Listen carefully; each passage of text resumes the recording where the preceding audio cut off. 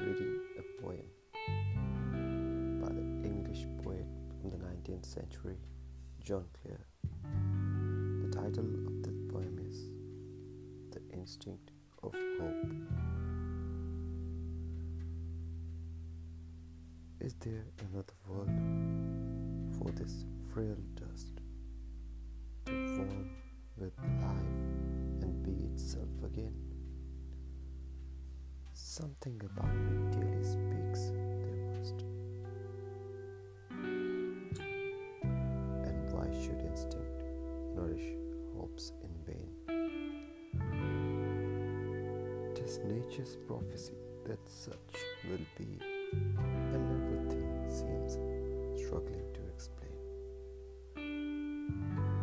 The close sealed volume of its mystery, time wandering onward keeps its usual pace.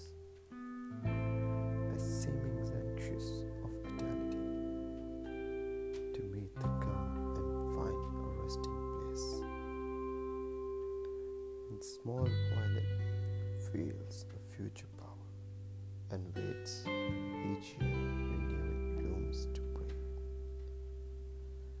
And surely man is no inferior flower to die unworthy of a second spring. This is an amazing poem, actually a sonnet about hope, how each and every individual is worthy